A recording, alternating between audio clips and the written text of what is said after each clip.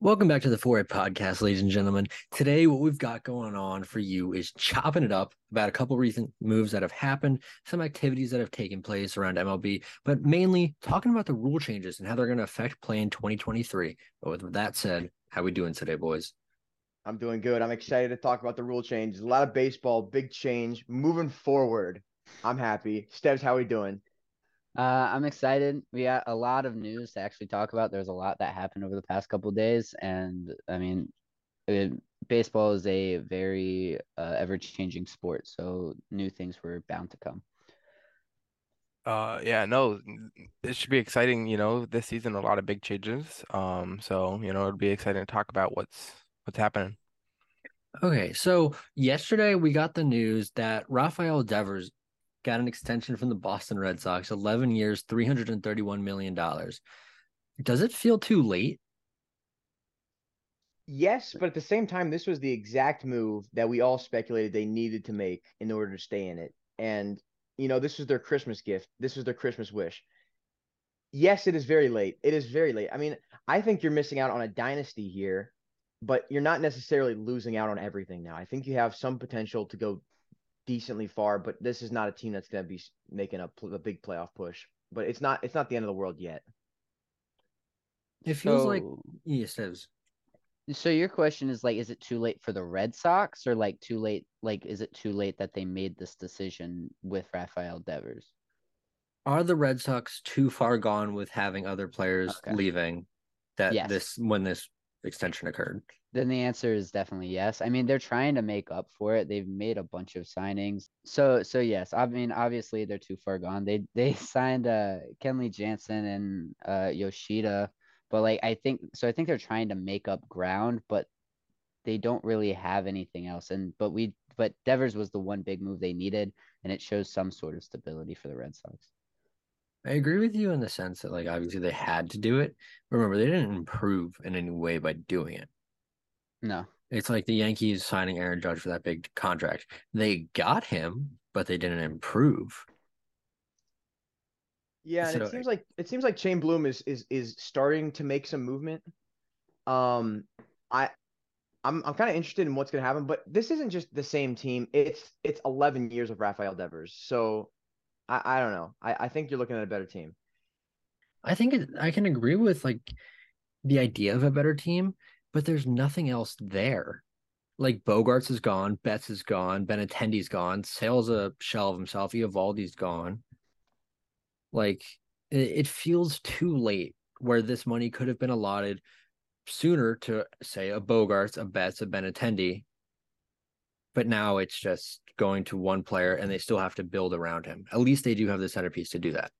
Well, yeah, no, I'd agree in that sense, but at the same time, I feel like since you're this far down the path, the other players are already gone. You had to do it, or else that money you could just say is wasted. I mean, even if you go out and get, three, four players, that equal that amount of money or whatever, it's still wasted that you let all of those guys go because you either didn't want to pay them or, traded them. Yeah, and obviously, I think this is an attempt at Heim Bloom putting his money where his mouth is. This is the biggest contract in Red Sox history. It's the highest total value, or sixth highest total value in MLB. It would be seventh if Correa.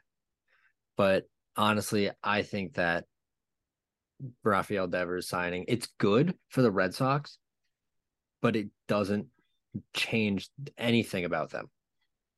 Yeah, I think Devers is a good piece to work around, is to build a team around. He's still fairly young, and I honestly think he's a generational talent. I mean, last season before he got that injury, he was batting what, like 350 through like 3 months of the season.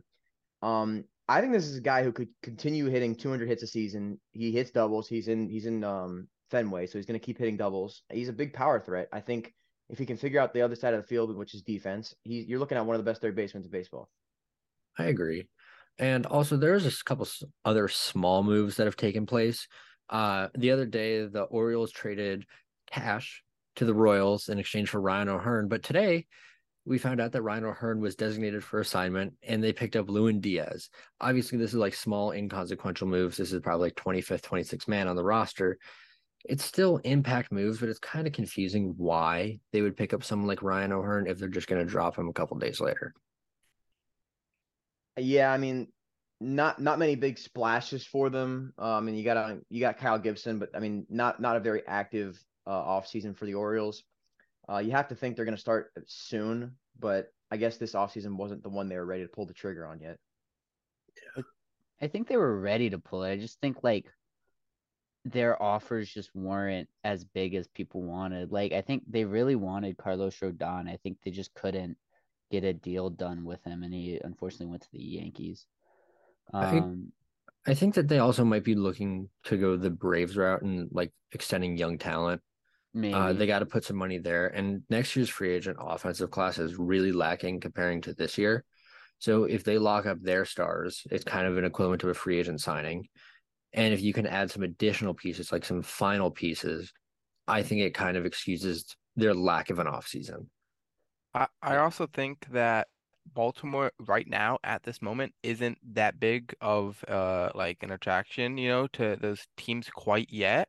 Like, to the free agents, like the Dodgers or the Mets, Yankees, those big teams. And so I think when it comes to that, if honestly, if you give them the same money that let's just say the Mets gave to, like Verlander or whatever, like if you gave Verlander that as, a Baltimore, like as an organization, he's gonna go to the Mets. So you have to pay more than other teams. I don't know if they were really ready to spend that, especially with all those young players coming up. I think it's also just this offseason, all prices were overinflated. Obviously, the market demanded some prices be a lot higher, with like Andrew Benintendi being able to get $75 million for 5 years. But you're still looking at overinflated prices. And that's not really what you want to go into when you're spending your first amount of money since really Chris Davis. Like you've been signing a couple of players for low AAVs over the past couple of years, but when you're committing to a long-term contract, you don't want to be splashing $177 million in Dansby Swanson as your first long-term signing. That's fair. A couple other things, Stebbs and Aiden. Yeah, well, I'll talk about it. Nats acquired Dominic Smith to a 1 year, $2 million deal, with room obviously for more incentives and stuff like that. But honestly, I really like the move. He wants kind of a fresh start in Washington, kind of being our everyday first baseman that's what their plan is, or what his plan is. But I think he'll kind of do more of a rotational thing with Joey Meneses, kind of DH, first base, left field, stuff like that, kind of move him around. But I think he kind of just wants that stability, and I think it's a pretty cheap deal for a guy of Dominic Smith's caliber. Yeah, and I know that he has incentives to add 2 million more. I don't think we know the incentives at the moment. But I mean, for him, it's a good deal to, try and prove itself, prove himself, given that 1 year deal. I like it just because it's a 1 year deal. What could go wrong? I mean, worst case scenario, that's $2 million down the drain, but I mean, we're not spending money right now. So I mean, it's a I don't want to say high risk, not sorry, a high reward, like low risk, high reward type guy. And I mean, who knows? Maybe if he goes out, hits 15, 20 home runs, bats well, then, we flip him at the deadline for assets. I mean, that's all we're looking to do right now.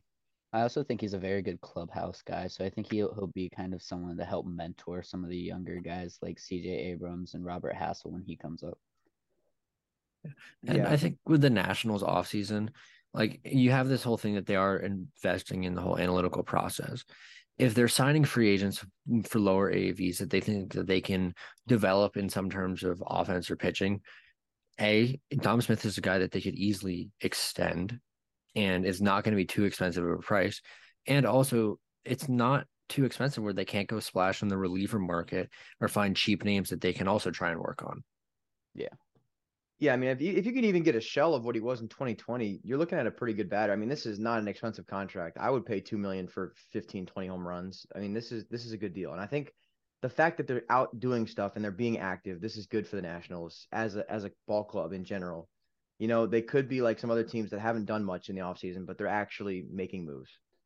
And 100%. they didn't make like I don't Like think not you like can compare them to like the Marlins or something who actually like signed a somewhat contract, but like it's better than the Brewers who literally have spent $0 in free agency. Rockies with the head with the cat. Yeah, Yeah. and compared to expectations too, the Marlins were expected to make big moves. They didn't do it. The Mhm. Nats have nothing right now, and they won't have anything for a little bit. So this is good that they're making these moves to get them to that the promised land, you know? Yeah.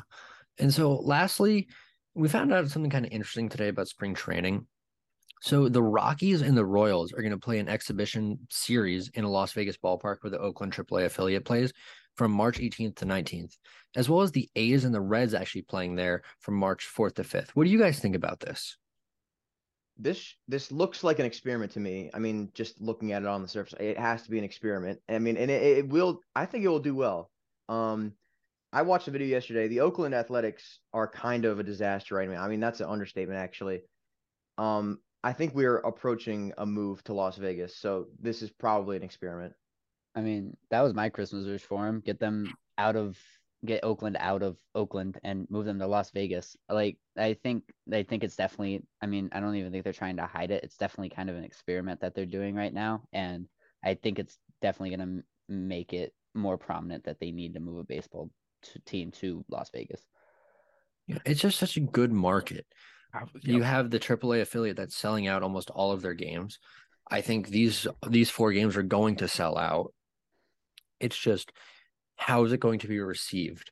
Because if you see that a lot of people show up and are supporting the Oakland Athletics, even though you wouldn't really expect Las Vegas people to be supporting the Athletics until they move there, or they're at least engaged with less competitive teams, then you definitely see it as an avenue for, hey, we could really get something here if we move the A's here. And that also could be appealing to potential owners.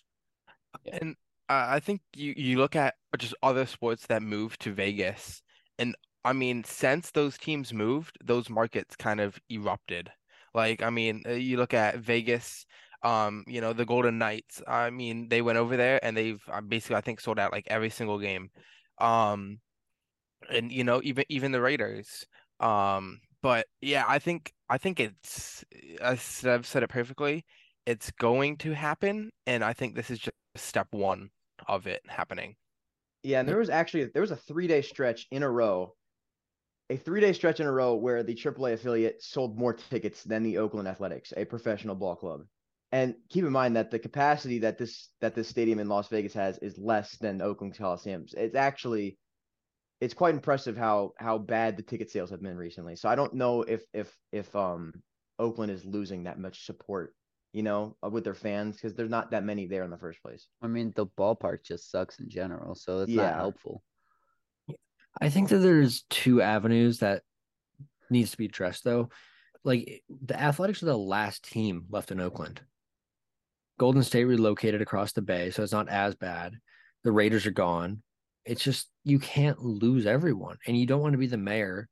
I think they have a new mayor that lost all 3 teams in 4 years. Like that's horrible for the Oakland economy. And also, you could think about some sort of swap. Obviously, not the AAA team's going to go play in the Coliseum, but you send Oakland to Vegas, AAA to Oakland, and you potentially use that stadium as a base for renovation. Yeah. I like that idea, actually. I like that because you're not completely giving up there. You still got support. And just based on the ticket sales in Oakland at the moment, you would probably fill a minor league baseball stadium there. You're going to need a renovation. I mean, Oakland's been trying for a new stadium for a decade, and they have not gotten it yet. So it's beyond the team's success, and it honestly has to do with whether people are willing to pay for a new stadium in Oakland. So that's why I think they're going to move anyways. I mean, you look at it, as soon as they leave, assuming they leave, that stadium's going to get knocked down. I mean, you would assume so. I mean, unless they want to do like, like RFK and wait forever for no purpose. Um, it's gonna get knocked down. So what do you do? Do you just build a AAA stadium on that site? Or like, because you guys are saying that, but I mean, it's a AAA stadium. You don't have to build in the middle of a city. Yeah. And also, like, there's still the issue is if you rebuild in Oakland, a lot of the money is going to come from the city, and there's still a chance they have the same ownership. And if they still have the same ownership, it doesn't address any of the problems of their major league competitiveness. Yeah, because if they can't afford any of the players that they want to go after, how are they going to afford a stadium? And I think it has less to do with the fact that they don't have the money. I think it's their willingness to spend it. But that's the Yeah. same problem in itself. I mean, they're not going to spend the money if they don't have to, because that's just how Oakland works. Yeah. So I don't know. That's tough. I think it's gonna, in my opinion, I think they're gonna sell and then it's gonna move. I don't think they're gonna move because, like Tom just said, the money. I mean, how do you not pay for the players and then pay for a whole new team, like, technically? Yeah. So with that, there was only one final move that took place. The end of the Mike Moustakas era in Cincinnati.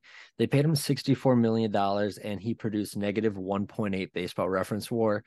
I don't have the numbers up or anything in front of me, but that has to be down there for worst dollar per WAR in history. Um, Obviously, like Mike Moustakas, he was one of those Royals that obviously they went to the World Series, they won it the second time around, and they didn't really amount to much after that. Eric Hosmer contract, Lorenzo Cain. You're just seeing a bunch of guys that had average to below average careers after that World Series run. So in a sense, it's kind of like the end of an era for that Royals team. Like it's kind of really over, but I don't think there's much past that. Yeah, I think this is actually the biggest contract in Reds history, or like the biggest AAV in Reds history, and Mhm. it has not worked well for them. No. But there's no way they could have known that because Mike Moustakas was producing as a second baseman. So yeah. Yeah. And so with that, I think it's time that we move on to the new rules. So back in the archaic days of the lockout, I know a long time ago, it's only a year, there were so many things that were thrown around. Obviously, a lot of it was negotiating terms between the owners and the Players Association. But one of the things that the players and somewhat the owners were pushing for were some changes to the pace of play and trying to make the game better and more viewable in order to grow the fan base. With that, over the past couple seasons, even prior to the CBA expiring, they've been testing things in the minor leagues, such as a pitch clock. So, what this would do is it decreases the amount of time that a pitcher has to throw a pitch. With 15 seconds, if no one's on base, they have to start their motion. So, at the 15th second, if you're in your motion, you're fine. And it goes to 20 seconds with a runner on base. It also limits the amount of time that you can pick off. What do you guys initially think about this? Um, there's two ways you can look at it. I mean, there's the two sides of the argument. I think that a pitch clock is great for the sport of baseball in general. I mean, diehard fans of the sport could watch it all day, like me, but it's kind of crucial to grow beyond just those diehard fans. And I think a lot of the younger generation, which has a shorter attention span, like myself as well, um, need kind of more faster paced action in major leagues. But with that said, I know you have that statistic with stolen base percentage increasing. So that pickoff limit rule seems a little bit sketchy to me. I was gonna point that out that if you like once you hit your limit, I mean what they can basically take the base for free. I feel like that's a kind of a big question mark because you won't be able to pick off, or if they start running, then you can throw. So the way it works is you have two pickoffs, and that's fine. You can attempt a third pickoff, but if you don't get him out, it's counted as a balk, and they automatically get the Okay. next base. Okay. Um, and obviously, like there is going to be some arguments about like the competency of pickoff moves because recently they've kind of just been like step off, load your arm, lob the ball over. So we might see the skill of picking off come back where people are actually trying to get batters out or to get runners out. But I think it's also going to bring back a stolen base. Like I enjoy stolen bases. It brings an element to a game that we haven't seen really in like 10 years. And it also gives the A's an ounce of credit for getting Esteury Ruiz, but that's besides the point.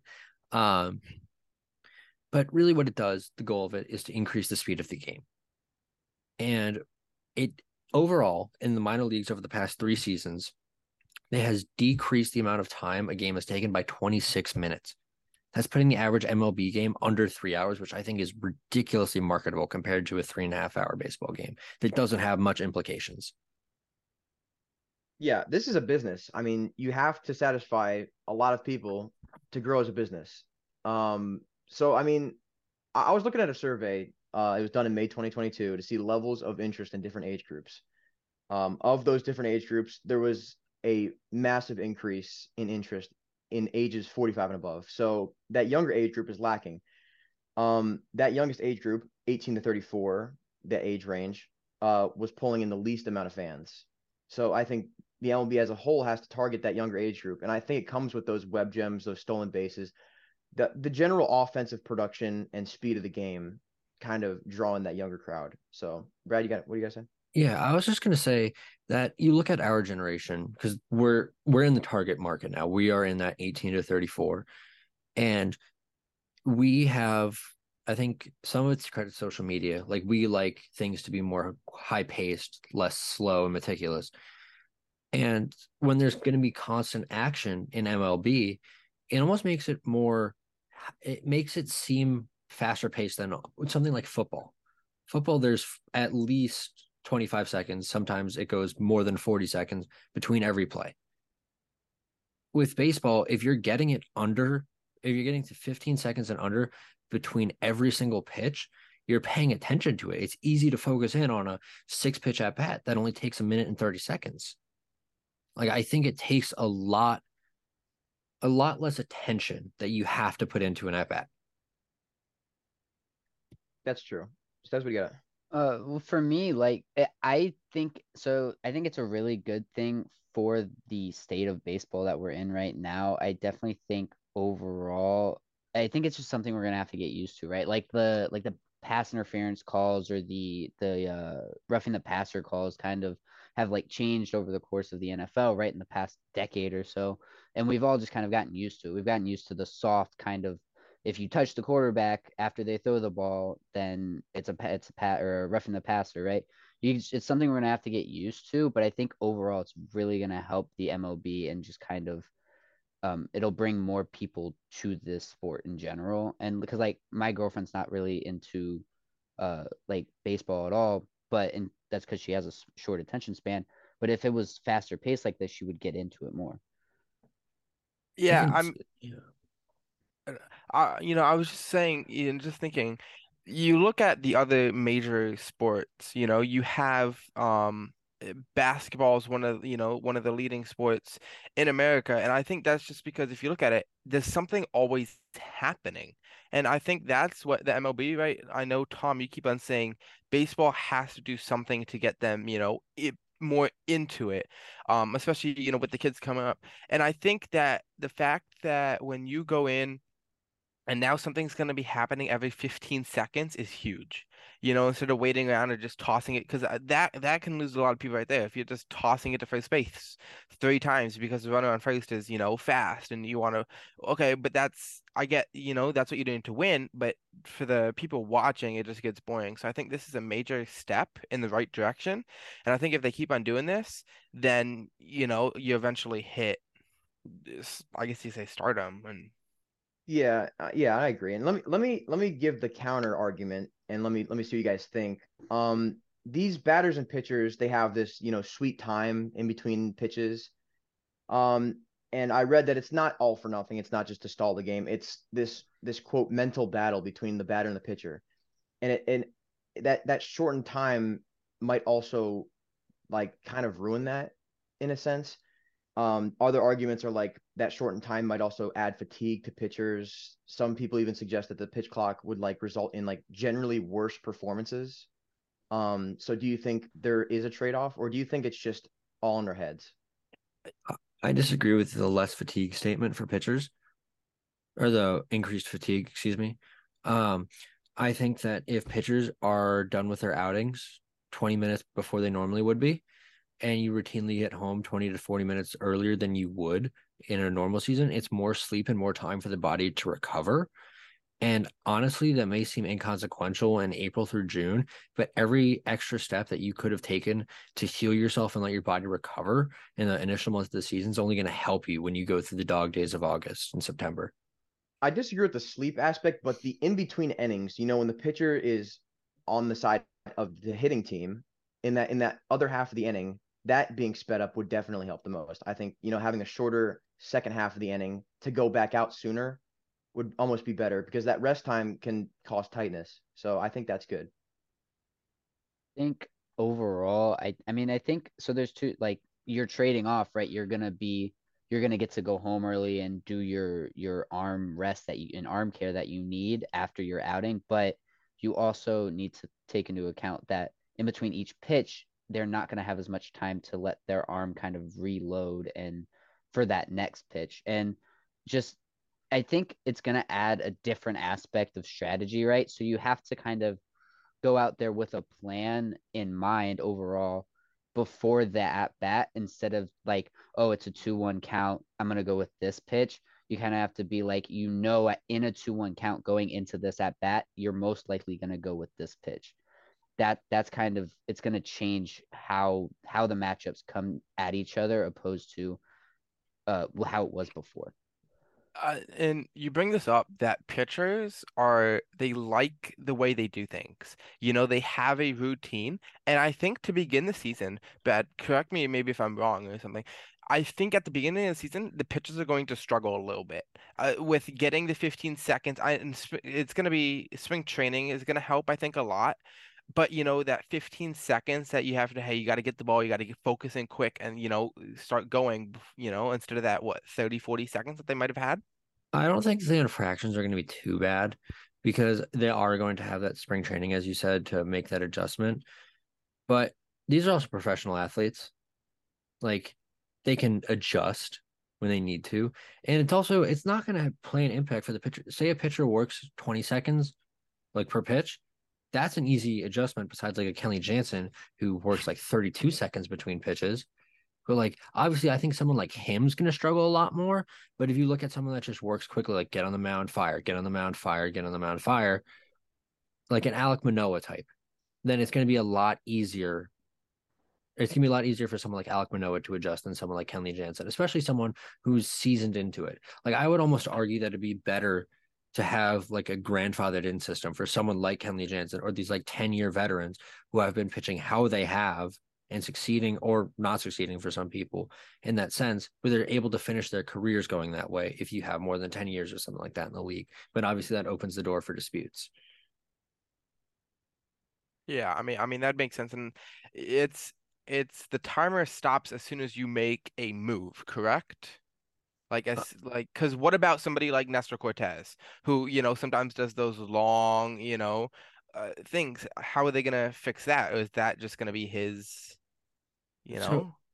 I mean, it's not going to make a difference because think about it. He's still engaged with the batter. It's still Yeah, action going on. yeah.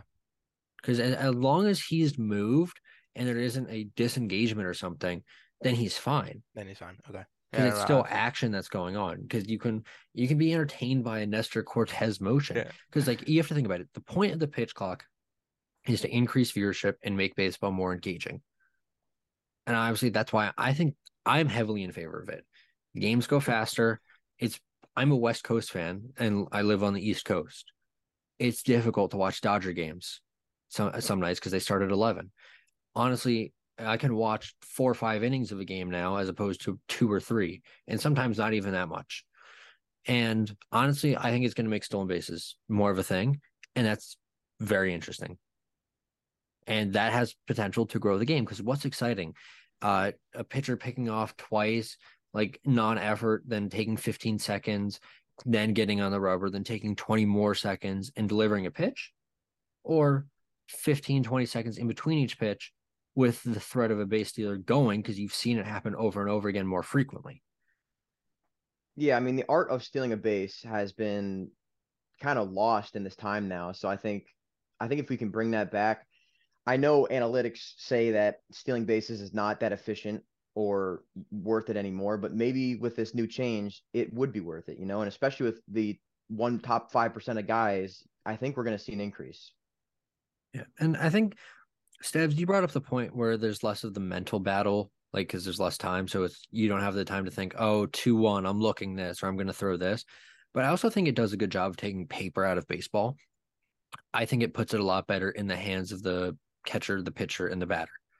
I think you get into that 2-1 situation and you have the second to think, look at your card. This is before the pitch clock that, oh, he throws his slider 73% of the time in a 2-1 count. You go up there 2-1, and you're like, I think this guy throws the slider a lot. I'm going to sit on a fastball. If I get a slider, I'm going to take it. I think it brings a lot of that back into it more than just willy nilly swinging. Yeah, But exactly. it also, and it brings a lot of thought back into the pitcher's head, not just, oh, this is what the analytics say is best in this count. I actually have to use my best stuff here. Yeah, I also think it's what, eight, I think we said 8 seconds before the batter has to step into the box, right? Yeah. So, I mean, I think that also makes the third base coach, could you almost say like, I'm not going to say like irrelevant, but he either has to be quicker or you just have to leave it up to the batter at that point. No, it just has to be Like, quicker. huh. And then the one thing I don't like about the pitch clock is like game 5 of the American League Division Series. It's the 8th inning. There's runners on second and third. There's none of that suspense of here's the pitcher getting his sign and he comes set 1, 2. There's none of like that hype behind it. Do you guys get that sense of like it's just going to be much more rapid fire and there's not going to be as much of a built-in suspense?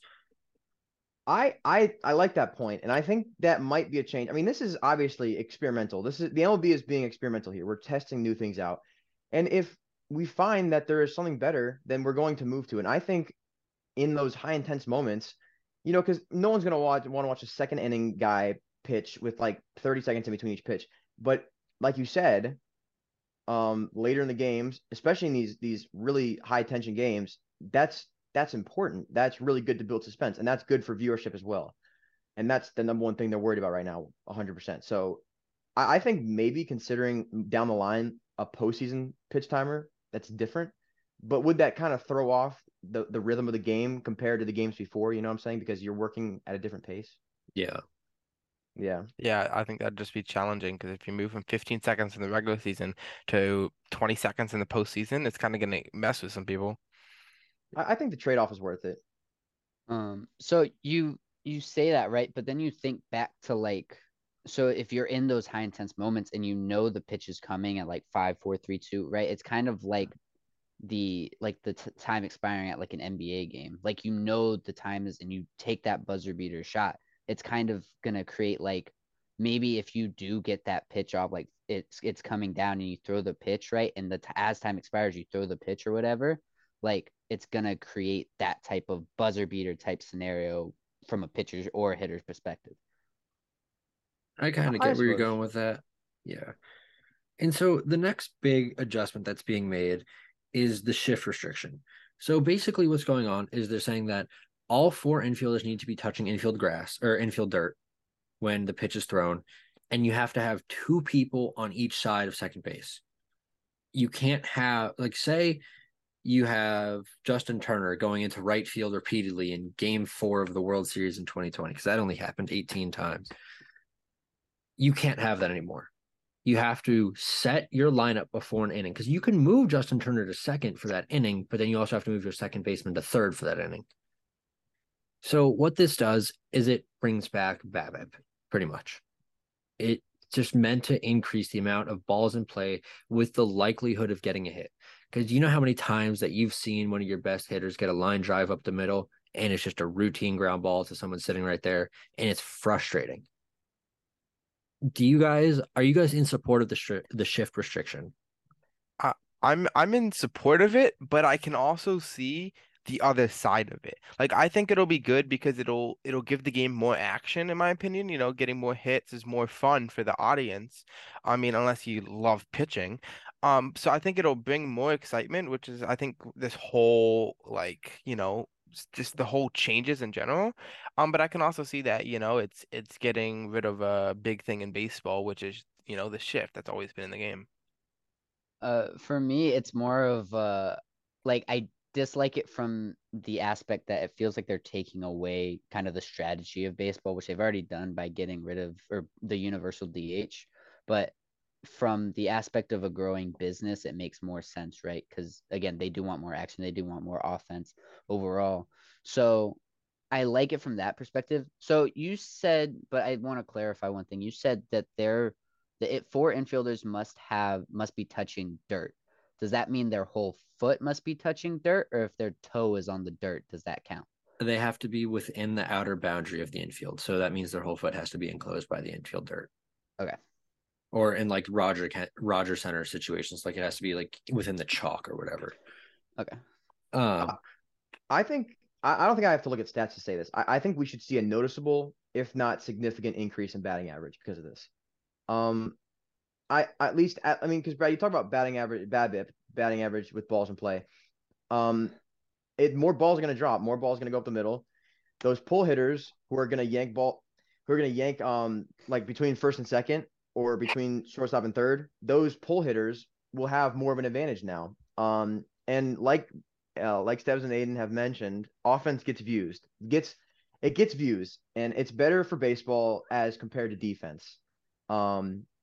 Defense is an art for me, at least. I love watching defense, but a lot of fans don't appreciate it as much. So I think that kind of banning the shift will kind of eliminate a slight aspect of defense while also just ballooning the offense, just making it grow exponentially. So I kind of have one argument against the BABIP is that BABIP is an extremely high variance situation.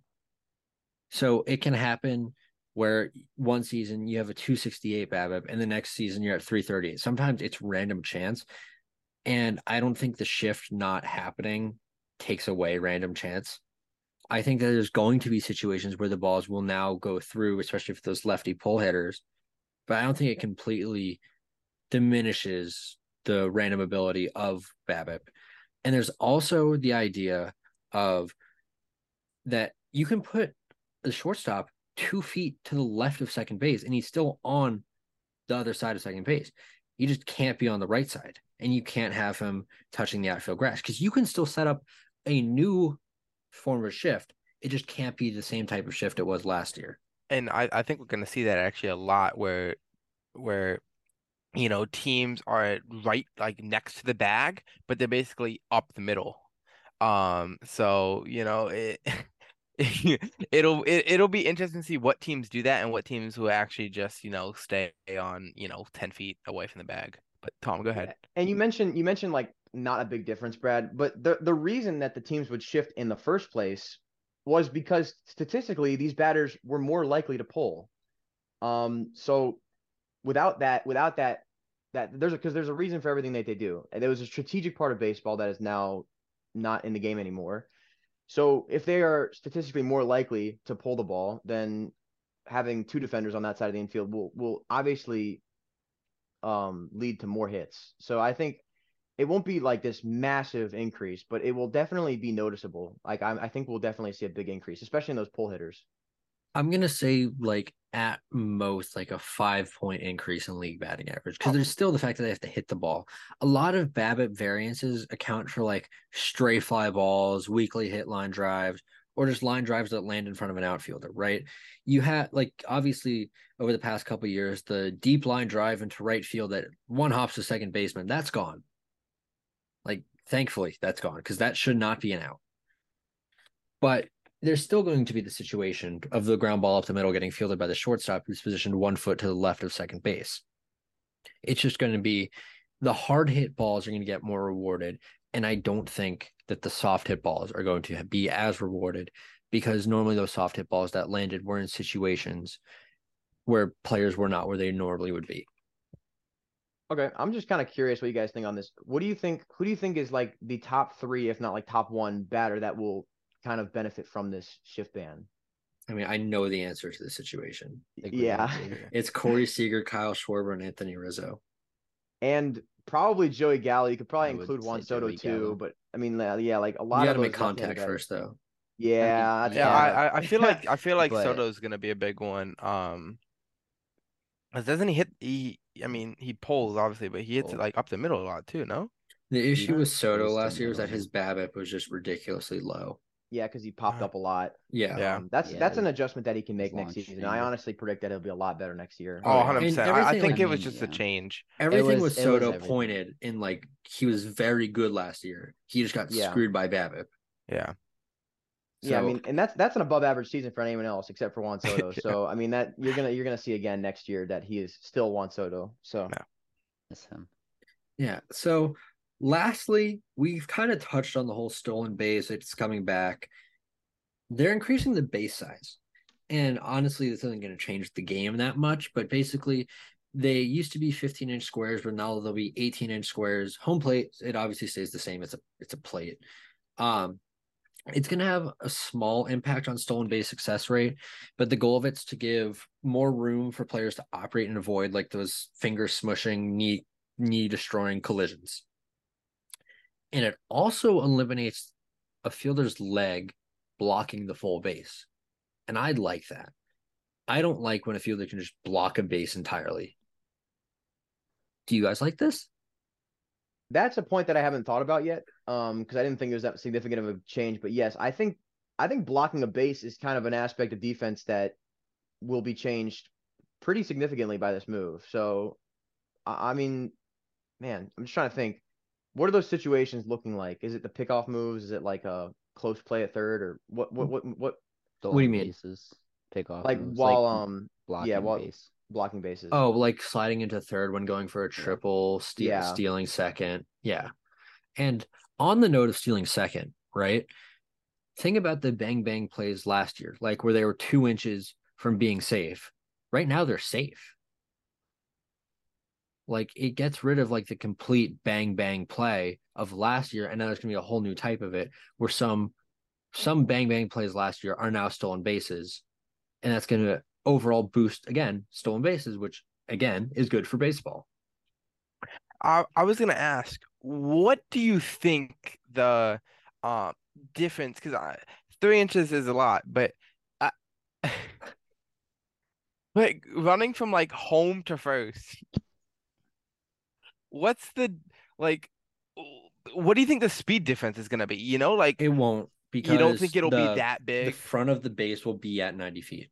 It's the bases like Okay, it's so backwards. yeah. So Yeah. like Okay. if Yeah. this piece of paper Yeah. is the base and this is the baseline, Yeah. the base is It's just growing it's just this growing. way. Yeah. But like Yeah. plays at second will be more. I feel They'll be a little like bit it more. closer. Yeah. Okay.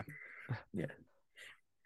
Uh, so again, I love stolen bases. Like Ricky Henderson was like extremely fun to watch, and I think this will really help guys like Trey Turner or players of that caliber that are just speed threats.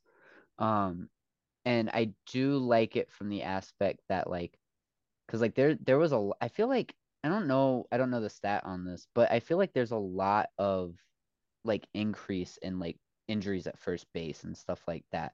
So I think that's really gonna help. My big thing with this is like, how is it? Because like a lot of the players have been hitting like some of the middle of first base and stuff like that, hadn't have been overextending their leg like Harper did back I think in 2018 or something like that. Um, so I think do you guys think that's gonna help them from that aspect too? I don't think it's going to help him from stepping in the middle of the base. I Yeah. think that was Well, just poor yeah. base running. But I think it's going to help with like the collisions, the blocking of bases, getting people getting spiked. I I I was gonna think say I think it helps the first base. It helps the first base. First baseman's health more than I feel like base running. yeah, also on the note of first base, you have those situations where a first baseman's foot, they're going for a ball and it ends up in the middle of the base and the runner steps on their heel. It gives more space to prevent that from happening now. I think Yeah. that's really important for the safety of the first baseman and obviously the runner. It like if it goes in the other direction.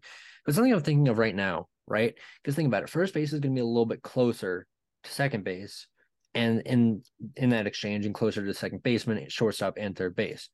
Bang bang plays once again actually will now go in favor of the fielders because the times when the ball was 2 inches away from the first baseman's glove last year, it's now in the glove. So people with better arms and even a little bit worse arms, actually, the people with worse arms are getting a little bit more rewarded because they're going to have a little bit more time for error on their throws. Because even if they're not traveling as fast, the distance is slightly shorter, and that can make a real difference in some people's throwing ability. So there's a 4.5 inch reduction between first and second and third, right? So if do you think there's gonna, I know you kind of spoke on this a little bit earlier. Do you think there will be more stolen bases like happening? Yes. Like I think so. especially with like this like the slower, people obviously who don't have elite speed but have the speed that they couldn't really steal that many last year. Like stolen bases will be up a lot this coming up year. I I think it I don't has know less to do. about this season. I think I think over time we'll see an increase within the next couple of seasons. I don't think they're going to be astronomically different from last year and coming into this year, but I think going to like from this year to next year and the following year, like you'll see a steady rise over time. Yeah, and I think there are plenty of players capable of stealing bases at an elite level too. It's more of just how teams and ball clubs want to approach this. There are teams like the Marlins who are very happy to steal bases. And then there are other teams that don't steal at all. So it's kind of dependent on whether the ball club actually wants to steal bags. And I think with the new change, I think we're going to see a lot more of that. But I think it's less of a problem of the players having the talent to steal bases and more of the organization not wanting to steal in the first place. I agree with that point. And to answer Aiden's question, I think it's going to be a lot of the people who are already getting stolen bases are going to get more stolen bases. And I don't think like I could see the casual base runner getting a few more stolen bases than normal, like the smart base runners, but I still don't think the slow base runners are going to be stealing bases. Well, yeah, obviously, you're not gonna see, the catcher, steal 30, 30 bases. It's not, I mean, I'm not saying it's gonna be like a 2 foot difference, it's still gonna be No, no, hard to no. steal, but That's not what I'm taking what you're saying as. I'm saying yeah. that the 15 stolen base stealer in 2022 is going to steal 20 next season. No. I'm also on Tom's point with the Marlins taking a lot of bases. I think this is really going to give a new strategy to worse offenses because the stolen base opportunity is a little bit more prevalent. So a team like the Marlins, who may struggle in the slugging department, are going to be able to get that runner from first to second a little bit easier. And hopefully, if they're putting the ball in play, have that opportunity to drive those runs in a situation where they wouldn't really be able to drive people in from first base. Yeah, I like that point. Honestly, when I think of the best slugging teams in baseball, you kind of think like the Yankees, the Dodgers. They aren't necessarily the fastest lineups out there. So maybe this was an attempt to kind of balance, do you think? Do you think it was an adjustment to Yeah. baseball in general?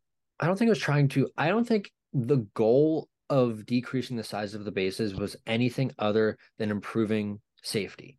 Yeah. Yeah. I think a consequence of it is that there might be a little bit more of offensive balance across the league. I don't think at any point they would be trying to balance the playing field of offense for teams, especially those that are taking. Yeah, and I think the league didn't really think about the offenses balancing. Like I don't really think that was like a negative. You bring up the safety problem, that they have now hopefully fixed. And I don't think, somebody said, okay, well now we're balancing it out, and that was a negative. I think that's almost like I guess you could say a positive. So it's kind of like two positives, but like Brad said, the main thing here they have fixed. Hopefully. I mean, we have to see this season, but based off all the rules, it should, be fixed.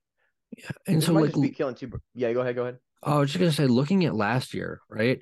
Like you wouldn't consider Miami to be power hitters. You wouldn't be considering Cleveland to be power hitters. You wouldn't consider the Cubs or the Diamondbacks or the Royals. Those were 2 through 6 or 2 through 5 because there's two fives. Those were two of the top 6 teams in the league in stolen bases. These aren't the power hitting teams, and they stole bases to work on their offense. Obviously, for some of these teams, it didn't really improve their ability to win games, but it's still an attempt at increasing their offense, which is exactly what they would need. Yeah, I think it just depends how you build your team up. And it might be a coincidence that the bottom few teams are speedy teams. They're very fast. But at the same time, with that power and slugging, you do get bigger and you do get slower probably. So maybe this is a bit of a like killing two birds with one stone type thing because you're increasing the safety while also trying to balance out the game. I think there's still an argument for the power hitter stealing bases because look at the bottom five, right? Boston, San Diego, Detroit, Colorado, and Minnesota. Those weren't like they weren't huge sluggers, maybe outside of Boston. and San Diego. Like, you think there's going to be some speed on a team like that, but it just shows that it's not in their style of play. But Colorado, Detroit, and Minnesota, they were a lot smaller overall and less power hitting as a team, and they weren't stealing bases as much. But a team like the Yankees, who led the league, the Dodgers, who are always up there, they're seventh and ninth respectively. I don't think you can point at a team and be like, you have power hitters, you're not going to steal bases. You have small players with less power, they're going to steal bases. I think there's going to be variety, and I think that's why having a diverse roster is going to be a lot more beneficial today than in 2022. I think that's good for baseball in general. So I do like that point. I think overall all of these changes are good for baseball. It's just whether like the old heads are really gonna be upset about it because they're changing the game too much and stuff like But that. I think from a marketing perspective, they are good for baseball.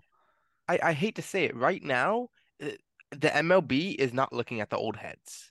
Yeah, they're not. Which You is know, the point yeah, of this. exactly. Yeah, they're just trying, trying to get the youth involved, and I think everything that they did will help the youth and help the game of baseball right now. And I think every single move that they've done has been a success so far. Exactly. Evolution is crucial to growing sports, and in general, I think the game, any sport, it evolves over time. If it stayed the same, you would lose your fan base. So the game of baseball evolving with the age evolving now is going to be good for baseball, and the adjustments that we're making are going to be beneficial, I think. I agree. Obviously, you want to stay with the times with the media, and every attempt that baseball makes to grow with the media and with how we receive information and watch as fans is important for its growth. We want baseball to grow because we love baseball. Thank you all for listening to the 4A podcast. We'll be back next week with 2 new episodes. If you want to interact with us at all, be sure to follow us on Twitter or TikTok. We will also be uploading shorts from this episode to our YouTube page. All social media links are down below. If you've enjoyed, please consider leaving a rating, or if you have any suggestions, share this with a friend. We will see you all next time on the 4A Baseball Podcast. Peace.